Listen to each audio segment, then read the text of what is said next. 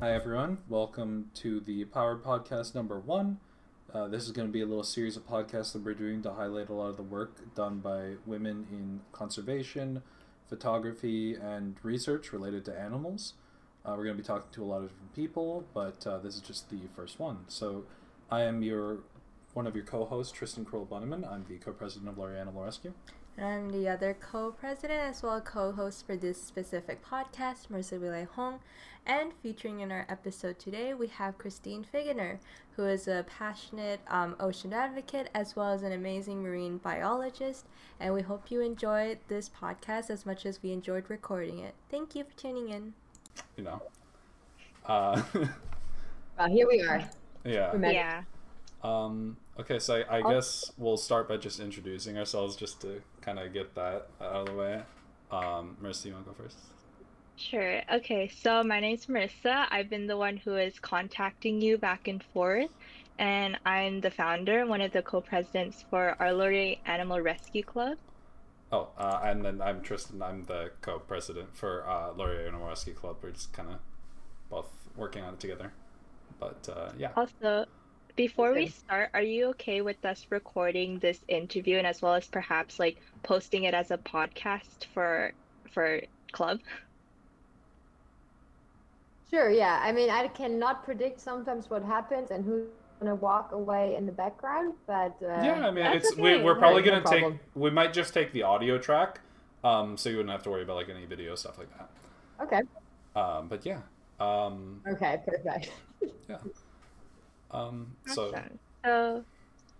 okay, I'll go. Okay. Yeah, Could we have you introduce yourself and just kind of like what you do for a living and just like your day in a life, I guess.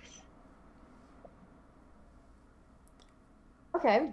Yeah, so my name is Christine Figgener and I'm a marine conservation biologist. I live and work in Costa Rica and work mainly on sea turtle research and conservation. And I'm, well, because of, what I'm trying to accomplish, which is provide a better chance of survival for my sea turtles, I've also become pretty avid advocate in, the issue around plastic pollution of our oceans, just because sea turtles are like absolute, indicator species of all the things that are going wrong with our oceans, and plastics is definitely a huge issue for them. And, I'm not dedicating all my time on the beach, a lot of sleepless nights just so we can then later on kill them with our luxury trash. So yeah, that's what I do. Yeah, great.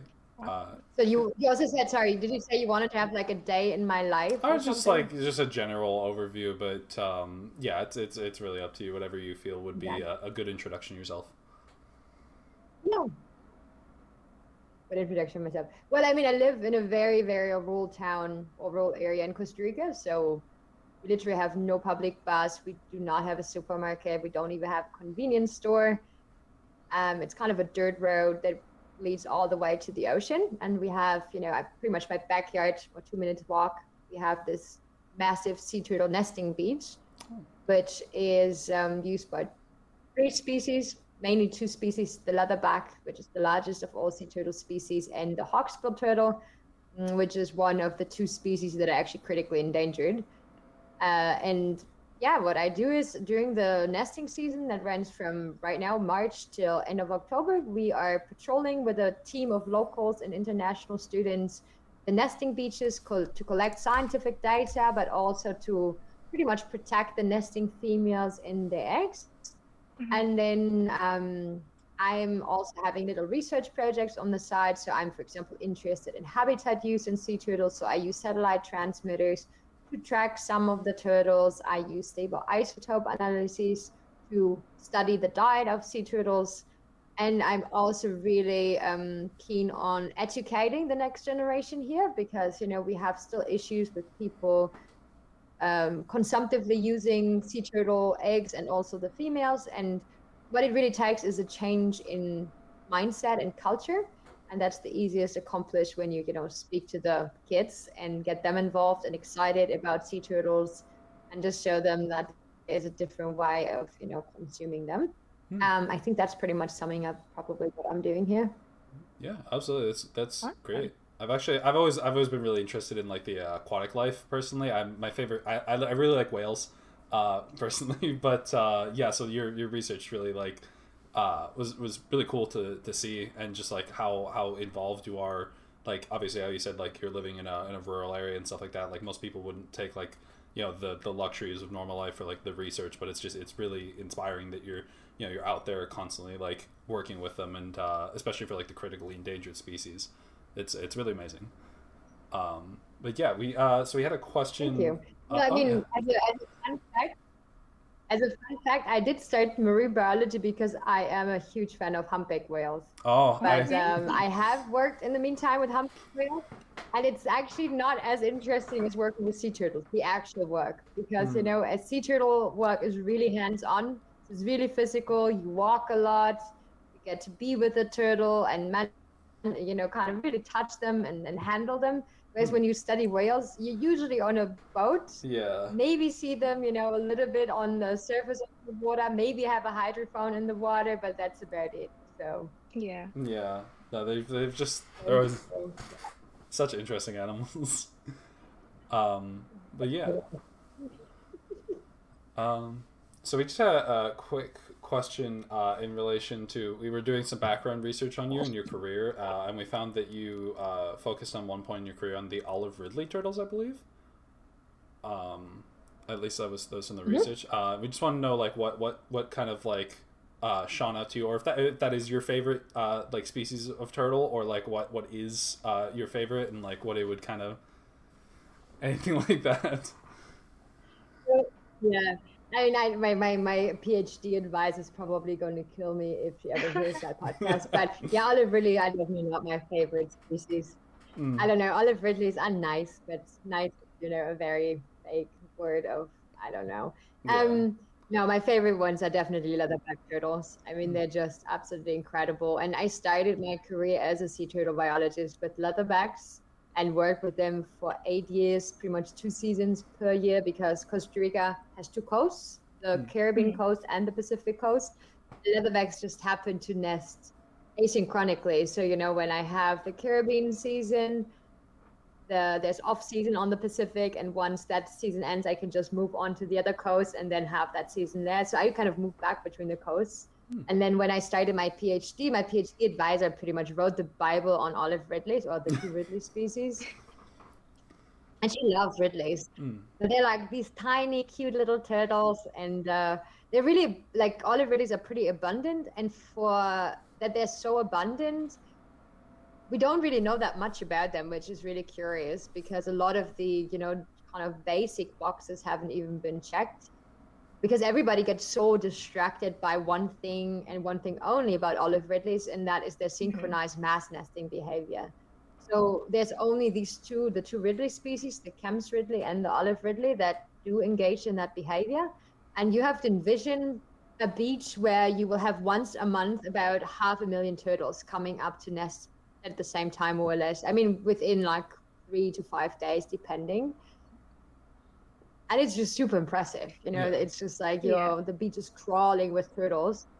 It's the sheer mass, but yeah, it's nice, but I don't think they're definitely not my favorite species. Yeah, but turtle types. Yeah. Okay. So we were looking, as we said before, researching into just like your life and everything. And I know a lot of our listeners now are like definitely going to be undergrad students in our university.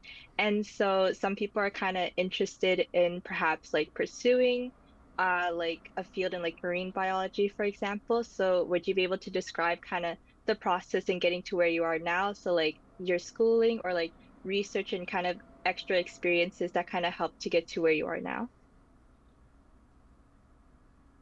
Yeah, I think like one thing or one point I would probably like really emphasize at the very beginning is like try to get as much hands-on experience outside of university as you can, and even at a really young age and really early stage in your career. So don't wait till you already got like 3 university degrees in, because then it's pretty much already too late, so to speak, because you will be drowning in student debt and you don't have time to do those extra things anymore. Yeah. At least that's true for the north of America. Unfortunately, I had to say it. Yeah. So I think I was in the lucky position that I did study in Germany, and we do not have to pay for our universities, and at least not the amount that you guys are paying. I did start though to intern in an aquarium with marine mammals when I was about 13 or 14, and pretty much stayed there as an intern up until I started university when I was 19. So in Germany, we have 13 school years. So we're almost 20 when we are done with high school. And so I just studied, normal biology. So nothing particular. In Germany, it was back then anyways that the specialization didn't kind of come up until you started your master's. So everyone that is studying biology, either if you want to become a microbiologist or a geneticist or an ecologist, it doesn't matter. Everyone studies exactly the same base. So I did that, and then I got really lucky, I think, because I was able to go on to a field trip that was actually meant for grad students for master. But the professor that offered that trip, it was a tropical marine ecology class in Egypt. For a while, he was new and he started advertising it super late, and so he didn't find enough people, and he just kind of opened it up for some of the undergrads, and I was lucky and just kind of went with him. It was amazing because, after I didn't particularly enjoy my undergrads because there's a lot of stuff that we had to do. I felt I was doing more chemistry and math and physics than I did actually biology. And then even within the biology, we had to do all the things I'm not interested in, like botany and plant physiology and microbiology and developmental biology. It's like I have no affinity to at all, still don't. And I was very much in doubt if that is really the career that I'm interested in. And so the field trip really changed that for me completely, because that was everything I ever envisioned, to kind of marine biology to be like, because ever since I was in kindergarten, I wanted to become, an ocean explorer. And so it helped really kind of to think about, okay, research and marine research can actually be exactly all those things. And so I proceeded to my master's, and I didn't even do a master's in marine biology, but I thought, because again, marine biology is, it's a very wide field, and actually a lot of the marine stuff is, very specific to algae, all the micro level stuff and oceanography, which is a lot of physics. And what I was really interested, because my love to humpback whales was, I really wanted to study behavior. And so I was looking for masters in behavioral ecology pretty much, or behavioral physiology. And so I did my master in that. And after that, it was kind of, I really wanted to figure out what can I do in my life. And I think, again, it was just a little bit of an accident. During my master, I already went for the first time to Costa Rica and worked as a research assistant for several months in actually the same project that I'm right now in, like leading and managing. And I came back and did my master thesis research here as well. And then my boss pretty much just hired me because he liked my work ethics. And I remember I just went back to analyze the samples, and with all the raw data, I hadn't even written the thesis. I pretty much moved to Costa Rica full time and started working here.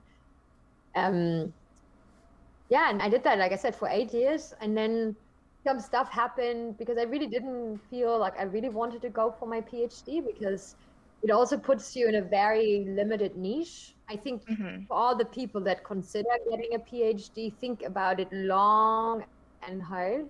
Rather go for a master's first, for sure, because it will only help you. Even if you do a PhD afterwards, it's less time that you have to study, and you definitely are already a lot better prepared to, do your own research than if you would just come in from your undergrad and then go straight for a PhD. And also you have to realize, a lot of people that do their PhD, there is not, at least you don't get trained in a lot of different things. So you're getting trained to be in academia. So that means the university will prep you to become a professor. And that might not be what you want to do and what, with your life. That's at least not what I wanted to do. So I was really hesitant to go for my PhD. But at some point I decided, okay, I want to be autonomous as a scientist. I don't want to have to depend on other people. For example, I am teaching a conservation biology class in Costa Rica, but I always had to have professors or people with a PhD sign for my classwork because, officially without a PhD, I'm not really allowed to teach, at least in Europe. So I was, getting tired of that. And I was thinking, okay, I just want to be my own boss in every sense. That way I kind of went back to school, an advanced age probably, compared to a lot of the kids that were, starting their PhD with like 20, I don't know, 22, probably 23. And yeah, I looked for my advisor. That's also really important. Like, you shouldn't care about the school so much. I mean, it would be great. I mean, you should care about what your advisor is like, because that person will be with you for the next, 4 to 6, 8, whatever years, how long it takes you.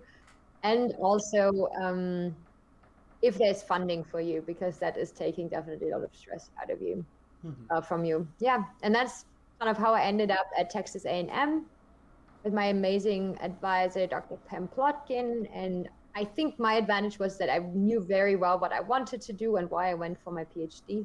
And so I just came, got my title, and left. And I'm back in Costa Rica. Awesome. A long-winded explanation. I don't know if that helps. Oh, no, it does. No, it definitely helps. Yeah, because we have a lot of... continue. No.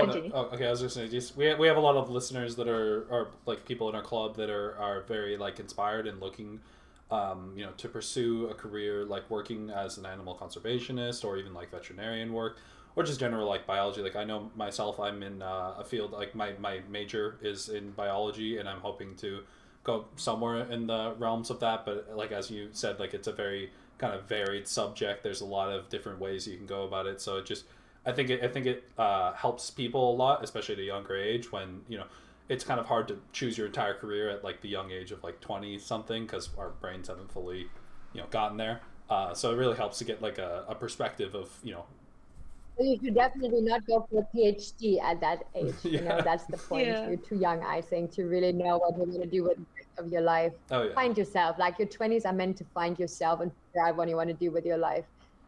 But yeah, what definitely to the other part again, to really go and get hands-on experience. I mean, it's not only about stuff that you don't learn at university, which is a lot of times the practical applied stuff, but it is also about starting to pretty much establish a network, right? Because every time you're out there, you're working for somebody, that somebody has its own set of networks, and you are pretty much leaving an impression, right? You pretty much, the way you work, that person will be your reference, and this person will be able to put you in contact with other people. And of course, if I have a friend that is recommending somebody, a worker, of course, I'm way more willing to kind of take on that person than some wild card that just written me, an application, which that person might be great. But I mean, it's definitely a secure shot for me to go with somebody that comes already recommended and somebody knows already how they work, right?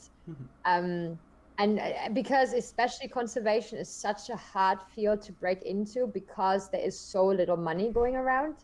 And I can always tell there's so much discussion about the unfairness of, in order to get experience, to actually pay for volunteering. And I feel your pain, but I'm also in the position, I'm leading a grassroots, like really small local organization. And I mean, we're struggling with funding, and our funding situation is such that I would always prioritize the guys from the community here, because first of all, they have way more practical experience that serve me a lot better in the field than any university graduate. I don't care if you have a bachelor's degree or not. So don't overestimate your value sometimes. That's, I think, probably one lesson. And second, because I'm killing two birds with one stone, right? So I'm trying to keep the community from poaching eggs, for example.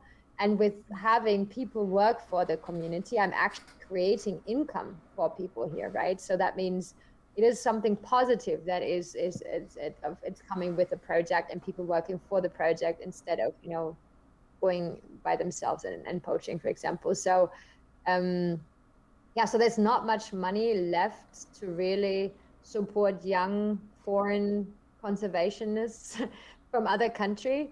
And I mean, my research assistants at this point have to pay for at least their own room and board. So we have a special rate, but it's still, you know, in theory, it's still they have to pay. But I think there is like, you know, there is projects such as mine where you literally just kind of pay for your own way, or there's projects that really try to make money with you, if that makes sense, because there's those as well that charge you horrendous fees.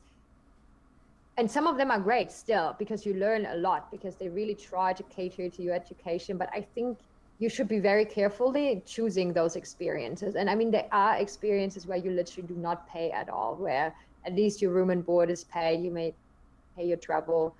And I think everyone should get experience such as. So I think that's the A and O, honestly. That's the most important thing to really kind of gauge if that's even for you, because I think a lot of people come into my projects and they love the idea of saving sea turtles. And once they're here and they notice, oh shit, that is like involving being sleep deprived consistently, having to walk 20 kilometers every night on soft sand, getting blisters, everything aches, being rained on every night, nothing is dry, your clothes are molding, you are getting eaten by mosquitoes and sandflies. You know, after a while, it doesn't seem that great anymore. And unless you're really, really, really passionate about the work, I think a lot of people kind of, you know, leave the project after 3 months and say, yeah, that was a great experience, I do not ever need to have again. And then they kind of, you know, look for something else to do. But I think this is exactly why you should do something like that. Because imagine, like, I don't know, you're doing your PhD and you kind of, you know, preparing everything in your career to become a sea turtle conservationist. And then for the first time you go out into the field and you're like, dude, I hate my guts right now. Like, what am I doing here? That is probably not the best way of finding out. So you should, you know, kind of have those experiences early on in order to adjust. Yeah, absolutely. Yeah. Mercy, you want to ask the next question? Okay.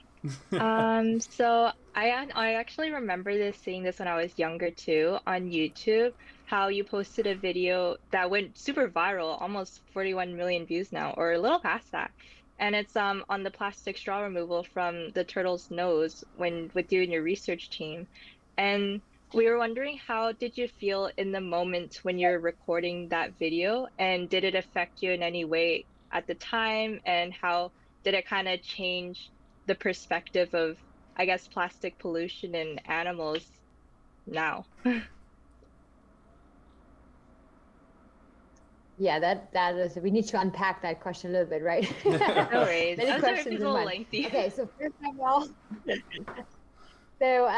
of all, yeah, I mean, this happened 5 years ago while I was conducting research for my PhD. And I have to say, it's like plastic was not some new story to us that were on the boat, or even to me. I mean, plastic has been a sad byline ever since I've studied sea turtles 15 years ago, and still is. And it was just in the moment that I've seen all kinds of weird stuff.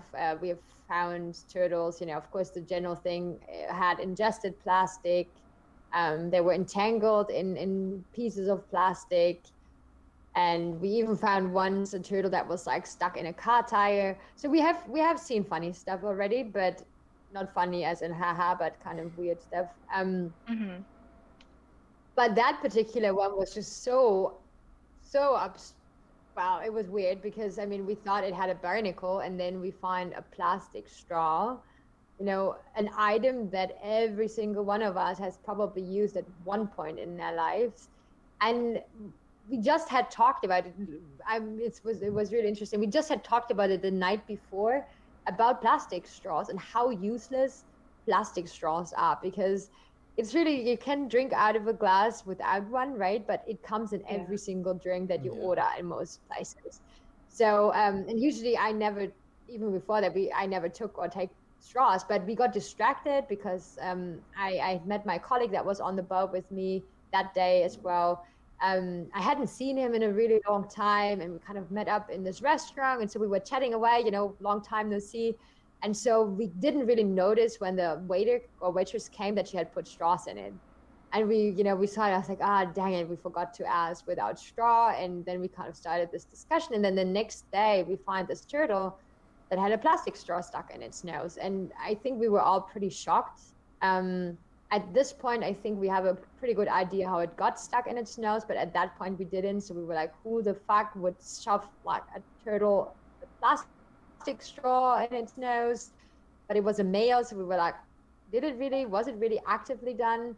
But what probably happened is if you ever see a sea turtle feeding, so since they feed underwater, they usually swallow the prey item with a bunch of water, and then they expel the excess water through the nostrils. So they have a similar connection between mouth cavity and the nose as we have as well as humans.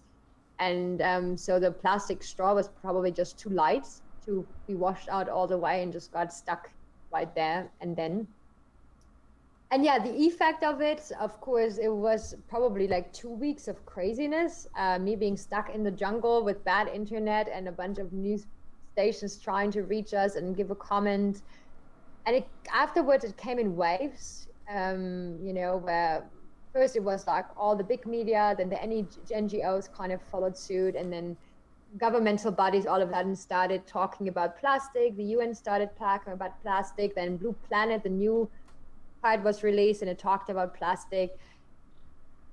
So it was definitely, an increase in awareness. And it's really funny because like the people that are discussing, key moments in the anti-plastic movement or seminal, moments, they definitely put that video at one of like a major kind of increase of awareness in, after it was filmed. So I have issues sometimes just gauging if that's true or not, just because sometimes it's still so abstract. If you think about it, you just kind of dump something on YouTube and then it goes around the world, and when it has on its channel itself like 40 million views. I haven't even checked. And there's another version that's on it, I think has like 60 million views, like a shorter version. So, and it was on Facebook with like 30 million within a few days. So, millions of people have seen it. But I mean, I haven't seen people watch it other than I've seen the numbers go up. So it's very abstract still sometimes. But what I have to say is, because of that video, I have been gifted this incredible platform, where I can talk about plastic and sea turtles and ocean conservation, which is dear to my heart. And I'm really happy that people now all of a sudden listen to what I have to say. Not that I didn't have those opinions before, but now people are suddenly interested of actually hearing my opinion. And it has also made it easier for me to really realize some of to execute some of the projects that I'm doing. So for example, that I'm able to work here in Costa Rica on my own projects. It is also due, to the notoriety of my persona and the video probably that has resulted in that it's just people believing in me, believing in my work, and supporting my work as well. So it has definitely changed a little bit my trajectory, maybe, or at least has helped it along. Mm-hmm. Yeah, great. So going off of that, we just had a question. So in 2018, you were named as the Next Generation Leader by Time Magazine for your work in like the outreach and things like that. We just want to know, like, how did you feel about like receiving that, since it's such a prestigious achievement? Yeah, that was also kind of an interesting incident. So I was still in my PhD and super busy and super stressed because it kind of came to an end, and I was super wrapped up. And one of my two professors didn't even he hated all my, what he called it, extra curriculum work, because he wanted me to concentrate on my dissertation and not, drift away from that. And then I think it was in June or July, Time Magazine did a little article. So before that, I actually, as a person, I never really stepped into the spotlight. So because if you actually see in the video, you don't really see people in it. So you see the turtle and you hear me cursing and talking in the background. But it's not like my face was there and people all of a sudden, were like, my turtle was super famous, but I wasn't. in any sense, and I don't think I still am. But so for some reason, Time all of a sudden was like, well, who actually made that video? Because it's like 3 years after, and who is the person that actually filmed the video? So they did a little article on on me and the video and what I was thinking, and then about a month or two later, I get a phone call from the same journalist, and she was like, well, I have really good news. You're named the next generation leader. And I was like, what? Are you sure? Like, I mean, are you sure you're having the right number? Like, isn't like, you didn't mean somebody else, right? She's like, no, it's definitely you. I was like, oh, wow, okay. I think I was more speechless in the beginning because I really couldn't believe it. I mean, there have been people like, Trevor Noah that I think won it the year before me, and Greta Thunberg, for example, has won it as well. So it was just really prestigious and huge, to be named and honored in such a way. Yeah, I don't know. I still don't know how I feel about it. I mean, it comes, sometimes those honors are incredible, but I always feel it comes with a lot of pressure and with a lot of expectations maybe as well. And I'm sometimes worried that, the big shoes that a lot of people then put on your feet, maybe I'm not able to fill them if I'm explaining myself that way. Yeah. Mm-hmm. Yeah, definitely. So I'm just a normal person, so I'm not somebody other different than you are. So hate to disappoint. Okay, yeah, great. Marissa, you want to say that? Sure. So, again, we were looking into you, and I am kind of unsure, but I saw you were the director of, I believe, under the Footprint Foundation. Correct me if I'm wrong, but I was just wondering, how did you kind of get involved with this foundation, and kind of what motivated you to become the director under it? Well, I mean, so this is pretty much my day job. I'm the director of science and education for Footprint Foundation, and so through all of my plastic advocacy and outreach, I am pretty frequently approached by NGOs, by companies, by people that do good work, but also people that just want to greenwash. And in 2000, I think it was even the same year, 2018, around, or maybe beginning of 2019, I was approached by this lady from a company called Footprint, and she was really persistent. So I usually don't, if it's just kind of a person I don't know, and if it feels very, I don't know, I usually don't answer, but she just kept on contacting me on all my social media channels, and she just asked for like a little phone call. She wanted to tell me what Footprint is doing. And so eventually I gave in, and I said, okay, you got your phone call. And so she told me about, it's like, hey, we're a startup company. We're pretty much all, ex-retired executives from the Silicon Valley. And we have a history of, really kind of feeling we need to now pay back to society. And we founded this company, this material engineering company, that is trying to really revolutionize the packaging market, because I don't know if you know, but a lot of the plastics that we have come mainly from food wrappers and packaging. And they said, well, we're tired of greenwashing. We're tired of big polluting companies having excuses such as, it is not cost efficient to do something that is plastic free. There are no solutions to the plastic thing. So we want to pretty much provide those alternatives. And I said, well, that sounds great, but I was still pretty skeptical. And so, they pretty much invited me over, showed me all the, operations, the engineers that were working on it, all the lab, like the third-party lab results on it. And eventually my very critical German mind was, oh, I guess they are really doing what they're doing. I mean, they're seeming to be, trying to really do the right thing and actually successful. And so I started becoming an ambassador for that company. And so, in the background, I guess they were already discussing that this is just not enough what they were doing, and they really wanted to found a nonprofit that is attached to the company that will, be mainly active in education and engagement, to really have educated and informed consumers. So big polluting companies don't have as much chance to, spread false information and false narratives about recycling and bioplastics and all the fancy things that they're trying to do in order to not really change anything. And so I was just done with my PhD. I was asked if like, hey, are you interested of leading the foundation? And I was like, sure, of course. I mean, and the idea is pretty much, that my platform that I have already as a person, together with the tools and the things that they have, that we hopefully can reach a lot more people than, we either one would be able to reach by just themselves.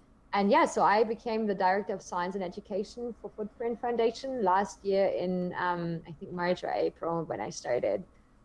And of course, that's when the pandemic started. So a lot of the stuff that we were like hoping to do, we haven't been, but I mean, we adjusted to like the online and the virtual world. And in fact, I think actually it is, sometimes a lot easier to reach a lot more people, because even like last year, World Oceans Day, I literally in one day, I did panels in Ecuador, in Suriname, in Mexico, in Canada, in the US, it was all in one day. So I would never, ever, ever be able to do that in person. And of course, since it's not just a prestige thing anymore to necessarily have internet. So it's not about, being able to afford a travel to, I don't know, Washington, DC to observe, for example, like Oceans Day or something, but it just reached out to so many more people. And so I think it has its advantages, actually, sometimes to just do it virtually. And I kind of hope, even if the pandemic eventually will end, or like we will be able to just kind of, live a little bit more normally again, that we still retain some of the good ideas about, doing that. Even our conversation, I mean, we couldn't really do it without, I couldn't be sitting in Costa Rica chatting with you if we wouldn't have the opportunities of like Google Meet and Zoom and all of that. Yeah, for sure. That's kind of why we wanted to start this kind of, especially in honors of Women's History Month, we wanted to find like powerful females. And it was so useful how everything's virtual now, that we can like contact and meet such powerful researchers like yourself. And it's been awesome, because it's like like you said, we would have never been able to done this if we were just in person, right? Yeah. Yeah, so true. Yeah, so going off of that, going a little bit more back towards like the school side of things. So a lot of our audience is like younger generation students. Many people going to like their 4-year bachelors, some grad students. It's really up to them. So we just wanted to know, like, what are your hopes for in terms of change coming in the future? Because we are the future generation. We're going to be entering into the workforce. We're going to be people, especially since we're in a lot of biology-based people within our club and within our school. Just what do you think are some good things that we could change as the future generation, and advice that you would give to the younger generation to kind of garner that change? Yeah, I think first of all, I think it is super important to kind of not just talk the talk, but also to walk the walk, right? So if you're studying sustainability, I think you should probably try also to integrate that into your everyday life and try to influence businesses, local businesses, global businesses, with your club activities, whatever, with maybe your company you're founding later on, to always, of course, there's always the most cost efficient way, but there should always be an option where you think, okay, but maybe I'm willing to pay the extra money, but make it more sustainable, and that you kind of come with that mindset. And I think also, as the next generation, I really hope that you guys will start to think a little bit more outside the box than my generation or even the previous generation did. So I think there's so many more ways of going about doing stuff, of just kind of, I think biology doesn't just have to be this one or the other thing, but I think there's so many ways of how you can integrate your hobbies, your interests, into your passions, because I think we're not all having just one passion in life. And I think we need to approach a lot of the issues from different angles. We need different voices, different faces. We need definitely more women and people of color, in our midst, that speak, that have a voice. And I just hope that the old white men are finally kind of stepping aside and letting us, you know, women and POC people as well, kind of, you know, yeah, approach to the table and be part of it. And then I think you guys don't need to wait until you're old, until you feel okay power, but I think you can really start now. I mean, as an undergrad, to make those changes, right? To influence, to be heard, to be part of the conversation. And don't let the old generation tell you things that you cannot do. I mean, this is, I think, the most important part, because I think a lot of people lose their passion along the way, lose kind of, I don't know, succumb to bitterness and all kinds of negativity, and they forget of like how, and I mean, maybe they have never been gifted this passion that can drive you and can literally move mountains. And I just always try to tell everybody, don't lose your spark. If you feel like you're losing your spark, look for it. Like leave the situation, go where you will find it again, because you don't want to be a miserable person. You're not going to change the world being miserable. So just follow your passion and do your best, I guess. Definitely great. That Well very said. inspiring. But yeah. Sorry, my dog is here and she wants to play. I don't know if Oh, it's all her. good. Oh, On her ball. So cute. yeah. Just having fun. But yeah, Risty, you want to ask the next question? Or? Sure. Yeah. Okay. So, kind of since you talked about like, I guess how we could like kind of make the change and everything, we were wondering if you have any advice, kind of like what kind of organizations these our audience can go to, or what kind of I guess extra like curriculars that we can refer to in our own time to kind of just take that next step. Wow, I think that is the list is long probably, Yeah. because it really depends Yeah. of what you particularly are interested in. Because I mean, you cannot fight every war, right? You should definitely focus on like one thing you're passionate about. Mhm. So let it be, I don't know, intersectionality in environmentalism, right? Let it be, I don't know, neocolonistic science.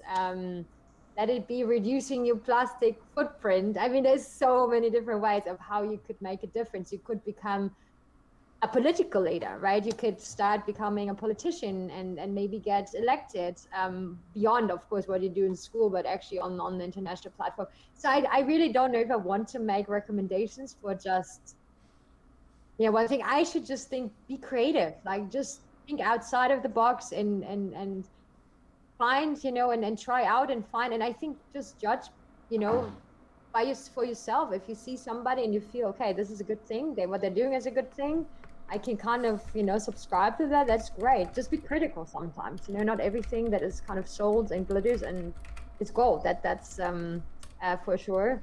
But I mean, you're all becoming active thinkers, critical thinkers. I mean, that's at least what the university is trying to teach you to be. So use that and then try to figure out yourself of what you think is important. And don't doubt yourself. We women always doubt ourselves so much. Mhm.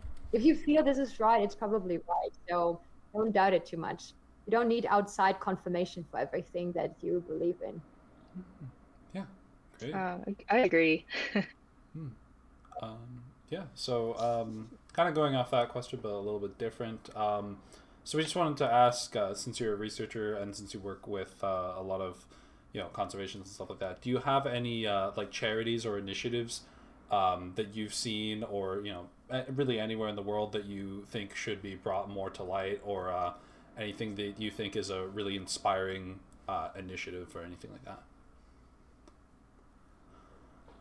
Okay, I'm highly biased towards that, I have to say, just because I am part of a grassroots organization. And so the thing is, like, the reality of conservation is that the actual groundwork is done by grassroots efforts, grassroots organizations, but we are the ones that struggle the most with funding, because there is, large organizations such as the WWF, Conservation International, you name it, it's there, Sea Shepherd.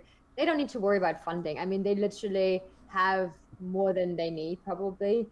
But for us, 1 year of funding means either we survive or we won't exist the next year anymore. So there is an initiative that I'm also part in. I'm not going to lie about it, but it's pretty much it's a Swedish lady that has recognized this issue. She actually comes from marketing, so she was a Fortune 500, I think, marketing executive.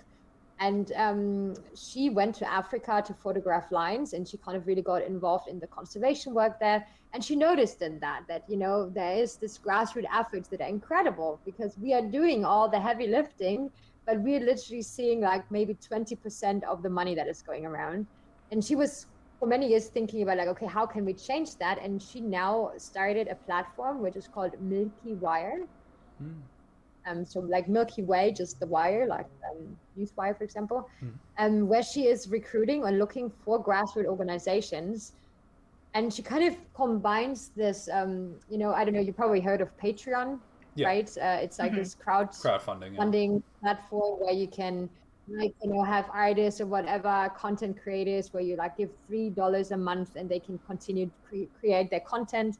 So she's trying to combine that with a little bit of this social media influencer idea of, where you have kind of charismatic people in the organizations maybe that are able kind of to stand symbolically for whatever they're doing in the field, which she calls impactors, not influencers, but impactors. And so on this platform, there is a whole collection of incredible grassroots organizations all over the world that are working, to really do good stuff. And it is also catering towards pretty much your generation, like millennials and Generation Z, that are not necessarily the richest people. You guys are still in education, but so it's, it's not about giving us thousands of dollars, but it's about, a lot of people giving like $3 a month, for example, and supporting us with that. So it's more like, think about it like, hey, Chris, I would like to invite you to a coffee, but instead I'm giving you $3 for your, conservation work. And so her idea is really having a lot of people getting a little bit, and that way having like continuous funding for all those grassroots efforts. And so I can highly recommend that, just because it's not just contributing me or like one project, but it's actually contributing a whole array of incredible conservation work worldwide. So if you want to check it out, milkywire.com. And there's all kinds of different, you call Africa, elephant conservation. There's a snake guy in Asia, Costa Rica conservation with me, sea turtles. And so Suriname, a soft lady. So there's all kinds of really, really cool efforts. And the really neat thing is also the idea is really to be directly informing our donors. So you have a lot of cool updates from the field. So you're always kind of with us sitting in the field and seeing all the crazy stuff that we're doing and experiencing. So I think it's a little bit more real than a lot of the kind of polished WWF brochures that you will receive in order to like save some tiger somewhere. But I'm also biased, like I said, so. But it does give it a lot more of like a personal feel. Like I know with Patreon, a lot of people will have like, if you donate so much, you get like, exclusive interviews or, photos and stuff like that. And I think it's a really good idea to just be able to kind of accrue all of that together and make like this kind of giga platform of everything together, especially because it gives people like, I know WWF, like they'll give you like a stuffed animal and like some other stuff and stuff like that. It is good because it gives you that affirmation. But it's cool to just be able to see like what your money is doing, especially on the smaller scale with a lot of the grassroots. You can see like $10,000 if you throw a WWF, it's doing a lot. But if you throw it at like a grassroots campaign, you can really see that impact. Not that money people are at. Oh, I mean, totally. Totally. Because I mean, if you think about it, like I don't know, $500, $600 for WWF is literally nothing, right? It's just like I don't know what they're gonna do, and they probably lose it somewhere on the way. For us, it's more than a salary of like one person working on the beach, a monthly salary, right? So it's incredibly of the difference of what the same amount of money, what kind of value difference it has in different situations and in different projects. So definitely a worthwhile initiative, I think. Absolutely. But yeah, Marissa, you have any questions? I think you basically answered a lot of our questions and gave us a lot of information, and we're super grateful. Mhm. You're actually like one of our first people we're gonna interview too. So this is like our first experience doing this, and we're so thankful that you're like open and willing to do this, like take this time to talk to us, honestly. Mm. Yeah, no, I mean, honestly, I preferred this because if you would have sent me questions, I would probably have procrastinated of even opening it and looking at it because I'm so busy. Yeah. And so it kind of, forces me to deal with it right now and right then, which is not, it doesn't mean I don't want to deal with it. It's just, sometimes life happens and I'm busy. Oh yeah. Yeah, absolutely. But yeah, we just we really appreciate it again. Thank you very much for the invite. I feel very honored, and I hope you guys have a cool array of strong women in the end. And I hope you guys, I don't know, feel inspired, find your own way. I definitely wish you all the best. Yeah. Thank you. The honor is ours. Yeah. But thank you. We wish you luck with like all of your initiatives and stuff like that. And we really look forward to supporting you and your research because we're very interested in that sort of side of things. But we're very excited to see where you go with it and stuff like that, and the future of how we can really change the world, just as a society. We can, especially if we're all doing it together. And also just like as a student, interesting, so I do accept international students, right? I think I've kind of touched on that topic, but every year I have about 3 teams of research assistants that are coming in. I mean, it is competitive. I hate to say it. So for this year, I've received about 70 applications, I think, but it's not totally impossible. So definitely a chance though to kind of get your feet wet in sea turtle conservation if you're interested of doing that maybe one day.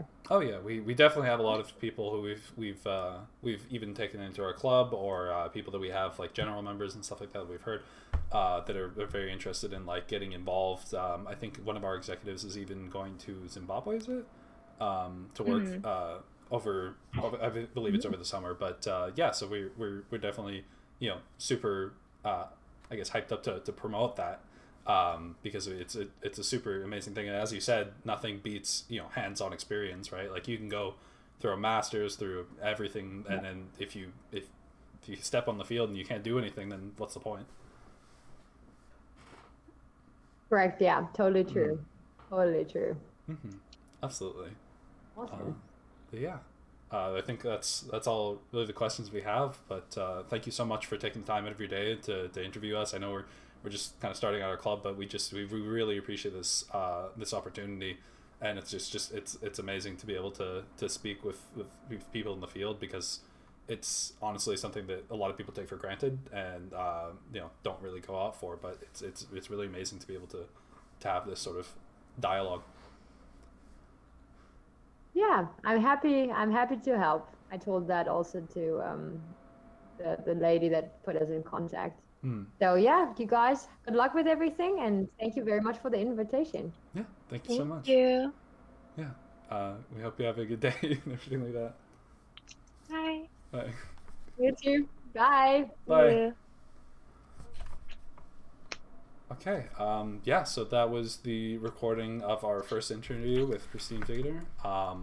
We're going to be looking into getting a lot more recordings out in the future, so look forward to those. We have a lot of people lined up, a lot of cool researchers, and if you have any sort of ideas as to things we can do, feel free to message us on our Instagram privately to, just get yourself heard, because we're very open to ideas. Yeah, emails are open. We're looking forward to hearing from everyone, and we really want to know what the community thinks and what we can do better, or it's just ideas that people have.